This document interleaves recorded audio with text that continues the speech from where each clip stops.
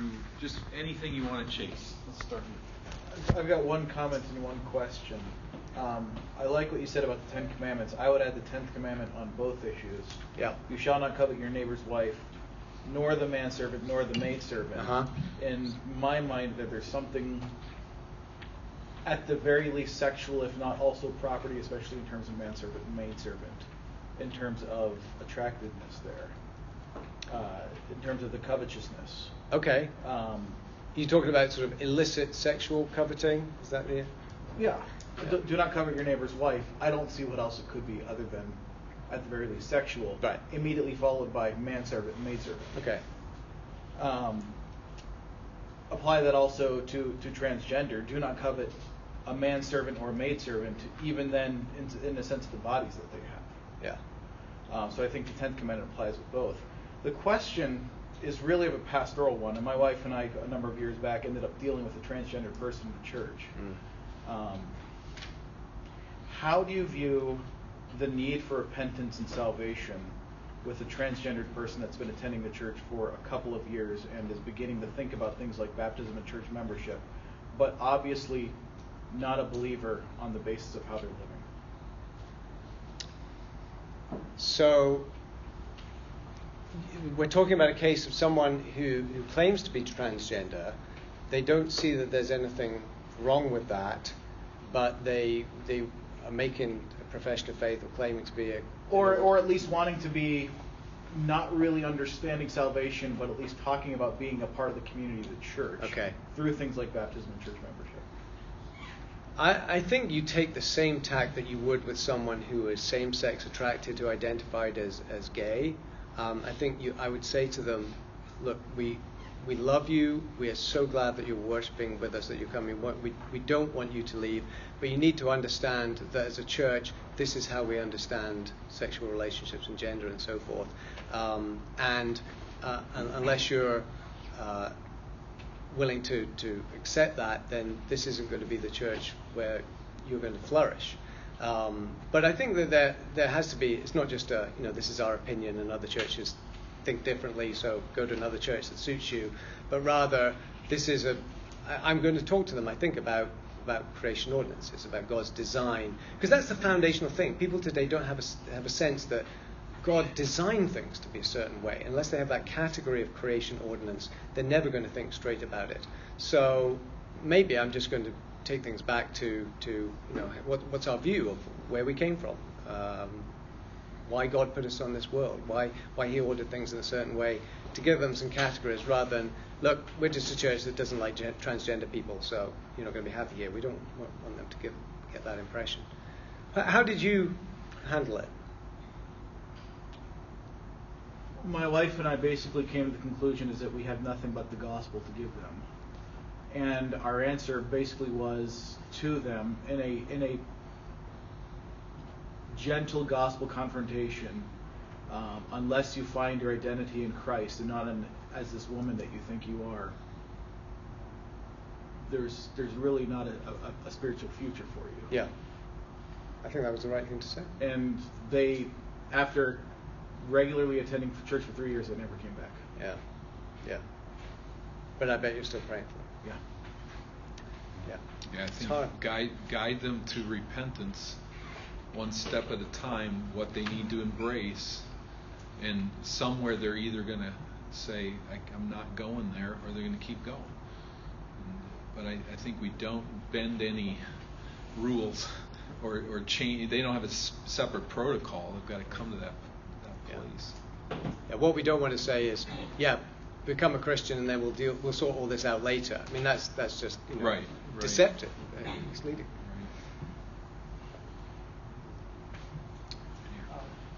Not as prevalent now, but I can imagine as we go forward culturally, cases like the one you opened with are only going to be more common. Yeah. In a situation like that, where you have someone who has transitioned or is in the process, or maybe they took puberty blockers, whatever. Right. Those are all different. You want to be pastorally sensitive, but how would you, or what kind of resources would you recommend pastorally to think through things like, what do I do now? Do I transition back to my biological gender? Like, how do you think has to be dealt with on a case-by-case basis, exactly what has happened to the person. I think the rule of thumb is you try and undo everything that is reasonably possible to undo. There are some things you can't undo. The damage is done. You can't, reconstitute mutilated genitals. But you can, as far as possible, go back to living, dressing, behaving in that way. So do what you can to go to revert to what should be the way things are, as long as it doesn't do further harm. That's the constraint.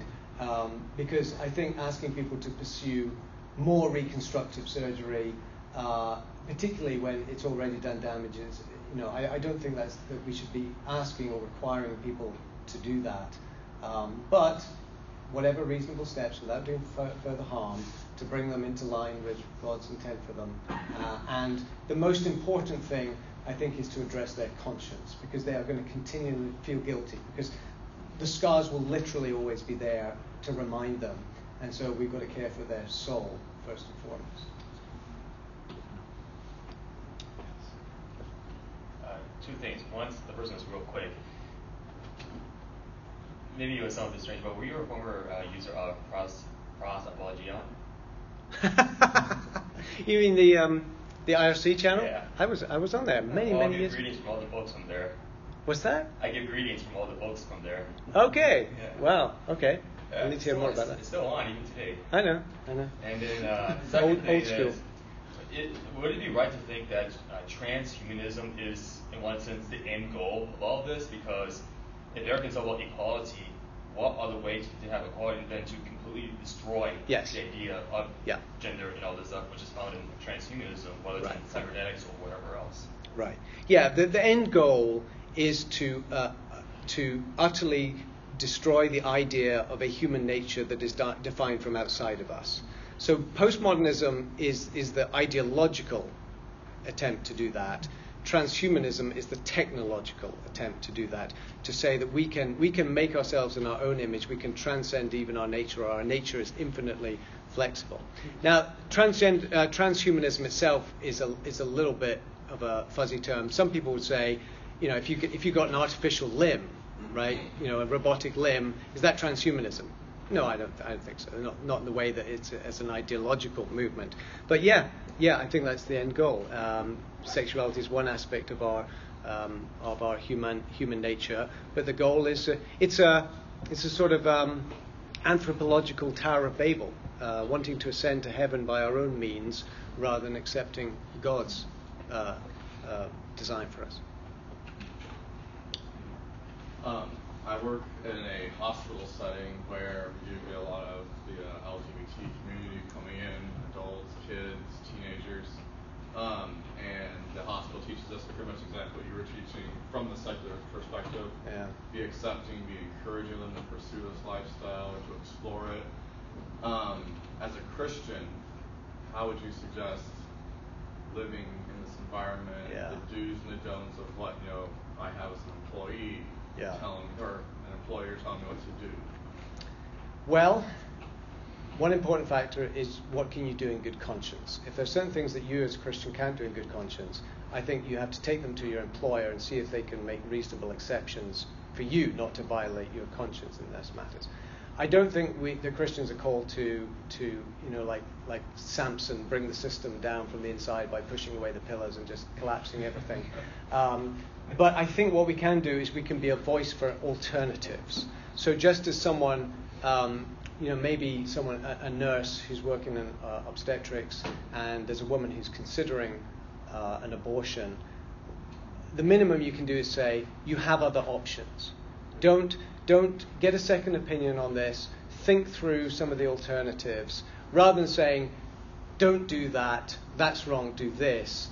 I think maybe in a more fruitful and positive way is to say, I know that you've been told this, but there are other ways to look at this. There are other approaches. Please consider those. Now, whether that would violate the terms of your employment will depend on a case-by-case basis. But for now, I think there are some legal protections for protecting religious consciences in such situations, but it can vary from place to place. Does that address it at all? So I'm on a psychiatric unit. Okay. So right. Where they are coming in for struggling with I'm gay and lesbian, or I'm still considering, going from a boy to a girl, or I already had made that transition. I want my parents to accept me, and so as an employee, I'm supposed to be as affirming and encouraging as I can. Yeah. As a Christian, I don't necessarily do that. I will side with trying to help them get along with their parents and be respectful, the situation, but I'm not, as an individual, willing to make that step over that line that the hospital wants me to do, encourages me to do. Yeah. I don't tell them that, but it's just my own conscience. Yeah, I mean, I think so that's we can say, if you're called to be affirming, there's being compassionate, there's being sympathetic, there's that kind of affirming, but then there's the affirming of, this is affirming a particular view of what's going on there and what needs to be done. I think that's a bridge too far, and I hope that you would not be required to do that, to violate your conscience in that way. But one tool I think of is to ask questions. You can control how you ask questions, and I'm just asking questions. I mean, you can be obnoxious with it, but if you're asking questions legitimately trying to understand, but you can also take questions to point a person to the logical conclusion, and they may come themselves to say that's crazy. It's just a possibility. There was a hand here.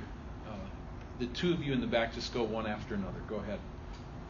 Chad, you start. Sure. Okay. I was going to ask, what are some ways, you mentioned toward the end there, that we need to speak out against the push to undermine biblical sex, gender norms. How do we do that while also maintaining, as you mentioned, a safe place for people to come to us with their struggles, without telling them we aren't a church for these kinds of people. Right. What I'm not suggesting is that we as pastors need to be going out there, and street preaching or just being obnoxious about it.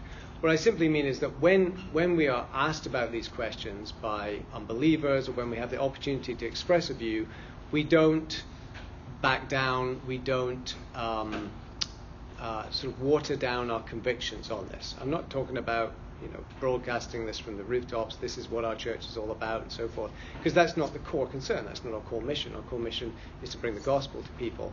But my point is simply that in this environment, the temptation is to keep your head down and hope it all blows over. And I'm saying we do need to do more than that. When the opportunity comes for us to give a testimony about the biblical teaching on these topics, we should take the opportunity to speak clearly and explicitly about it. But in terms of our churches, we're not going to advertise ourselves as a church that has certain views on sexuality and gender. That's going to come out naturally in the preaching and teaching of the church. But if we're making the gospel front and center and defining sin not just in terms of sexual sin, but every kind of sin, having a biblical view of sin, then we won't be heard as being obsessed with this one issue, but rather recognizing that everybody is fallen in different ways. I'm not sure what I can add to that. Dan? That's good. So, Dr. Anderson, you mentioned to me that you have a young son, and I'm just trying to think of a practical situation. So he comes home playing with some kids down the block, and he tells you, hey, you know that girl down the street that's the same age as me that I thought was a girl, turns out it's a boy who wants to be a girl. And obviously you'd have a conversation with him about how God made us and everything. What would love look like for you as a family with that situation? How would you help your son navigate? How do you play with stuff? Do you play with stuff?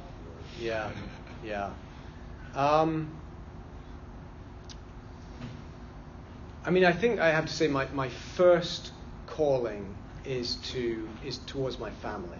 I certainly have certain obligations to love my neighbors, but I am not called to love my neighbors in a way that compromises my love for my family. So I'm not going to say, oh well, let's just go along with it and so on, because I have to make sure that my own son, my own children, are thinking clearly about this. I'm probably going to say, well, it depends on the specifics of the situation. And the age of the child, too. It does. It depends on the age of the child. It's very unlikely that that's going to happen to a child that younger. It's usually on the cusp of puberty that these issues start to arise. And then you can have more of a rational discussion. They have a better understanding of the background issues. But if those parents are going to say, for example, well, she used to be called Sue, now we're going to call her Sam, I would probably concede with the name change if they want my children to call their child by a different name. I don't think that you're giving away the store by that. If we're talking about different pronouns, I'm going to draw a line on that, because pronouns are, in my view, intrinsically gendered, and to use wrong pronouns is just a violation of the Ninth Commandment. Whereas names are, to an extent, just arbitrary labels. People can. There are non-gendered names, and it's really a cultural convention how we use names. So I think that's the sort of compromise that I'm probably going to try and camp out on in order to keep the peace and keep the lines of communication open. But I'm not going to say, well, this other family, they want us to speak about their child in this way, so if that's what they want, that's what we'll do. I think that's just going to set a bad example to my children, that when you, in life, when someone wants you to do something, then you just go along with it. But I'm going to say, well, let's talk about how can we best love them in this situation.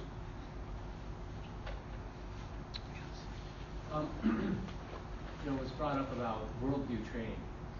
And so when we are facing, especially with students that are being launched from high school into college and that whole transition, because the media and because of kind of some of those public areas, the other children, the other young adults speaking into their lives, this is such an overwhelming topic of biblical sexuality. Yeah. Because of all that pressure, is worldview training, say 6 months of worldview training at the church, enough for our young adults? And if it's not, what else can we do without going too far and putting a shingle up and saying we are that church that speaks out for biblical sexuality? Say that last thing again. I want to understand the question. How do we ensure we don't take it so far that it becomes a hobby horse? Right. Well, because sexuality is just one element of a biblical worldview. Obviously, that's been our focus today. But if we're talking about the ethical implications of a biblical worldview, then there's a whole slew of issues that we want to cover. So we don't want to over-focus on that, because then actually it could backfire. It could be counterproductive. We'd give our children the impression that sexuality is more important than it really is, that it's what life is all about. If that's why we're talking about it all the time. So we don't want to do that. But yes, 6 months of worldview training just on the cusp of college, no. I think you've got to start laying the foundations much earlier, and you want to have a long-term program at least through high school, if not from middle school. Training children not only to understand what the Bible says about the world, about human nature and so forth, but also just getting them to think critically and to expose them to non-Christian worldviews in a safe environment. I see it as a kind of a inoculation process. You know how inoculations work? They give you a little deactivated bit of whatever it is that you might catch. Some virus, they give you a deactivated version, put in your bloodstream so you can form antibodies. That's sort of what we are doing. We're going to expose our children to, look, there are some people who think this way about the world. There are some people who think this way. When you go to college, you're going to encounter these things. Don't hide that from them, or sort of somehow say we're going to give you so much Christian worldview that you'll just be protected against these things. Also, open their eyes in advance to what they're going to encounter, so that they have the tools to diagnose things, to understand what's going on, so they're not blindsided by it. That takes quite a bit of planning and patience. Yes. When you were talking about the three worldviews, I appreciated the contrast between the naturalist and postmodern, but also seeing how they're similar in what they reject. And I was thinking about that. How is it that, I don't know how you'd say this, has postmodernism almost co-opted the language, maybe the intelligentsia or the medical field, to be able to support the postmodern mindset with modernism? Yeah. And the overlap there is just, I don't know if you can comment on that or. Yeah, on the surface of it, naturalism, postmodernism seem like radically different worldviews. One values objective truth, and other seems to throw that out. So you have a naturalist like Richard Dawkins, for example, who hates postmodernism as much as we do. But at a deeper level, they are connected, because I think postmodernism, what we're seeing now, is actually a consistent outworking of a naturalist worldview. Because once you deny God, you not only deny objective values, you deny objective truth as well. Okay? If morality needs to be grounded in God, then I believe truth, knowledge, and rationality do as well. And postmodernism, for all its mistakes, gets that, understands that once you remove any absolute transcendent reference point, then everything is up for grabs, including truth, including all norms, human nature, everything. So actually postmodernism is the more consistent position, but in a sense it's a reductio ad absurdum of naturalism and its rejection of God. But it is infecting. Typically speaking, you have the sciences and the humanities. And the sciences, people in the sciences tend towards naturalism. People in the humanities, by and large, tend towards postmodernism. So all this gender theory, queer theory, that's all coming out of the humanities. The problem is that the political and cultural pressure is now starting to compromise people in the sciences as well. So now the sciences, because scientists are human beings, and they don't want to be bigots, they want to be politically correct. Well, how can we come up with a science that fits what we're being told about sexual orientation, about gender identity? That's where the pressure is coming from. Toby, let's go back there, and then Jeff. Now you talked about the idolatry of identity, and you mentioned 2 errors, and I didn't catch all the notes there. Okay, why don't I just bring him back? Oh, no. Let's see if I can go back here.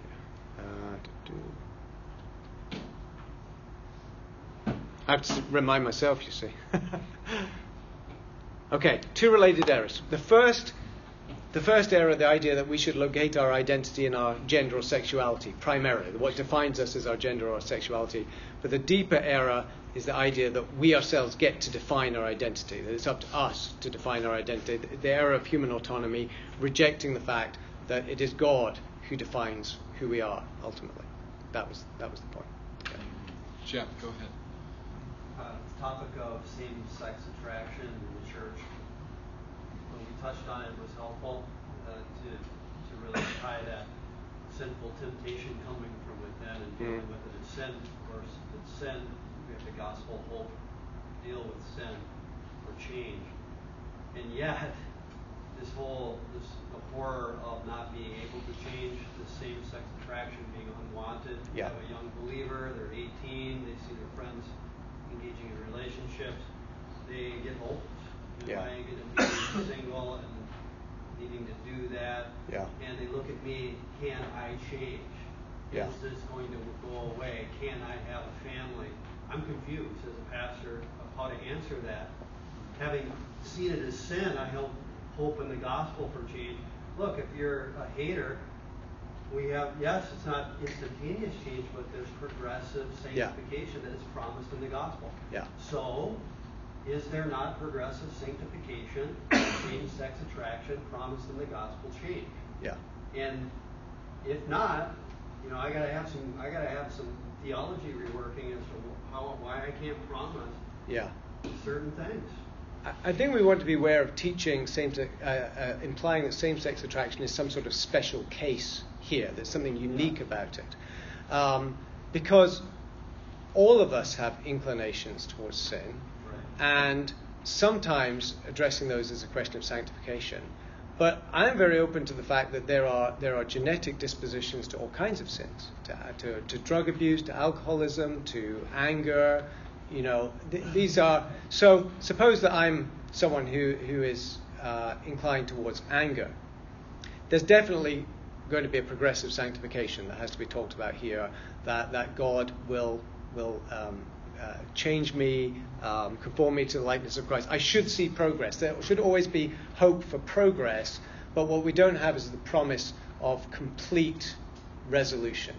Because it may be that part of my anger issue is due to a physiological disposition. There might be underlying physiological causes that are part of it, and God, of course, can overcome those. But maybe that is just something that part of my sanctification isn't overcoming them, but learning to live with them, learning to be content with a body and a mind that doesn't always behave the way I want it to.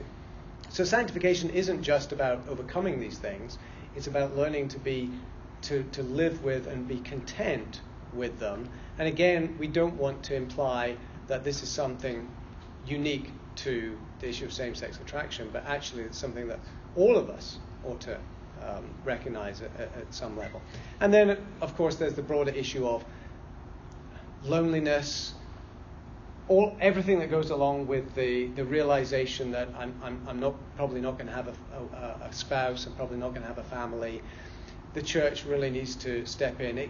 The church can't be a substitute spouse, but it can be a community that will help people cope with the inevitable struggle with loneliness and disappointment. And we have to go the extra mile, we really do, to invite these particular people with these struggles to become, as it were, part of our extended families. Not just say you're part of the church, but actually we as a family are going to show special hospitality to you. We're going to treat you as if you're a member of our family. And that's going to require sacrifice, but it's part of our witness. Have you thought through those people hanging out together? I've heard I mean, my feeling is if you've got a bunch of people, a bunch of men who are same-sex attracted, the last thing you want to do is put them in a group together so they're spending more time with each other. Because it's just asking, it really is asking for trouble. Of course, it makes sense to have, I think churches can have support groups, but to say, just people who struggle with this, they're going to look after themselves. I mean, it's like gathering a keg of gunpowder and flicking a match into it. And that, it would be like people who struggle with drug addiction or something, that you don't want a group that's just those people. They need something to balance out and dilute the group. Right. Dan, go ahead.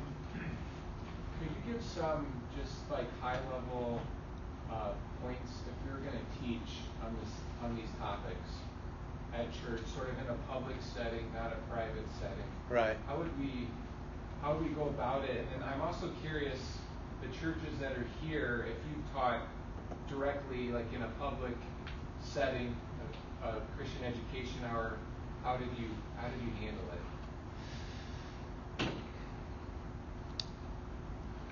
What do you mean by handle it?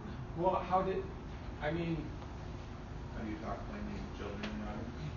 Yeah, that and just, we want to speak about it, and that was kind of one of your recommendations, but yet we don't want to speak about it. Yeah. We want to hire an expert to speak about it, because it's a huge field and area, and so I don't know if you just have some pointers like don't do this, do this. I think that different topics merit different forums. At the church where my family is worshiping right now, the pastor is preaching through 1 Corinthians. And when it got to the sections on sexual immorality, he was pretty straightforward. I mean, it's a mixed congregation, but he used careful language, but he said we need to recognize this is how this applies to us today. And I think that was very fitting, because of what it said was, we do need to talk about this, and there's nothing wrong. God's word addresses this, and this is what it says. When things get a little more delicate and maybe not suitable for a mixed congregation, that's when I think the different groups of a church, different Sunday school classes, adult Sunday school, children's Sunday school, it may be even something that simply recommending good literature on it and encouraging people to read it. Can be an important step in the right direction. I don't think we should be worried about the fact that we're not experts, though. There's always more to learn about every topic. I mean, in a sense, I'm not an expert on many of these topics, but any of us can learn enough to tell our people what they need to hear the basic information that they need to make right judgments about the world. I think we need to be wise in what we say. I appreciate the caution to speak appropriately, but I think we've also have to press this a bit. Our children are growing up in a world where they're going to get it everywhere, around every corner, right, on media, and I think we have to step into it further than we'd like. But let me share one point of the sweet providence of God. I talked one night and used the word sex about 25 times. I've had parents come up to me after and say, thank you. Yeah. You know, now I got all kinds of, but I did this one night, and I used the word sex a lot because that was the topic of the conversation. It was a Sunday night. And this mom came to me, and she's teaching her daughter Latin, and her little girl says, why does he keep using the number 6 in Latin? So God graciously just covered her ears, and all was you can't repeat that, but that's great. I think sometimes we parents, adults, feel more awkward about this than our children do. Like when the pastor at our church was preaching on this, I was, I could feel myself, bracing. Oh, what's he going to say as he gets to this topic? My 2 teenage girls, not in the least bit fazed by it. They were like, that was a really good sermon. That was really helpful. Great. Okay. So let's not worry about the awkwardness of it. In the area of transgender, I was thinking about, would you recommend a couple of books that you was thinking about from a Christian perspective? Yeah. Go ahead. Yeah, okay. If there's one book on this that I found really helpful, it just came out earlier this year by J. Alan Branch. Branch, like branch of a tree. Alan Branch. The title is Affirming God's Image. Affirming God's Image. And it deals with really all the angles of the transgender issue, the medical issue, the cultural issues, the pastoral issues. And it's a sort of one-stop shop. It doesn't answer all the questions, but it's the most helpful thing I found. There are other resources, but that would be my number one recommendation now. Dr. Anderson, we're thankful for your time. Thank you for the investment that you've made in this group. We appreciate you for it. Thankful for just the way you present and the careful thought you've put into it, and the willingness to leave Charlotte, North Carolina, to come to the hinterland here and share these ideas with us. We pray as a church, our hope is just to share the wealth and that we can run with these ideas and seek to minister redemptively. And this is part of it as we equip ourselves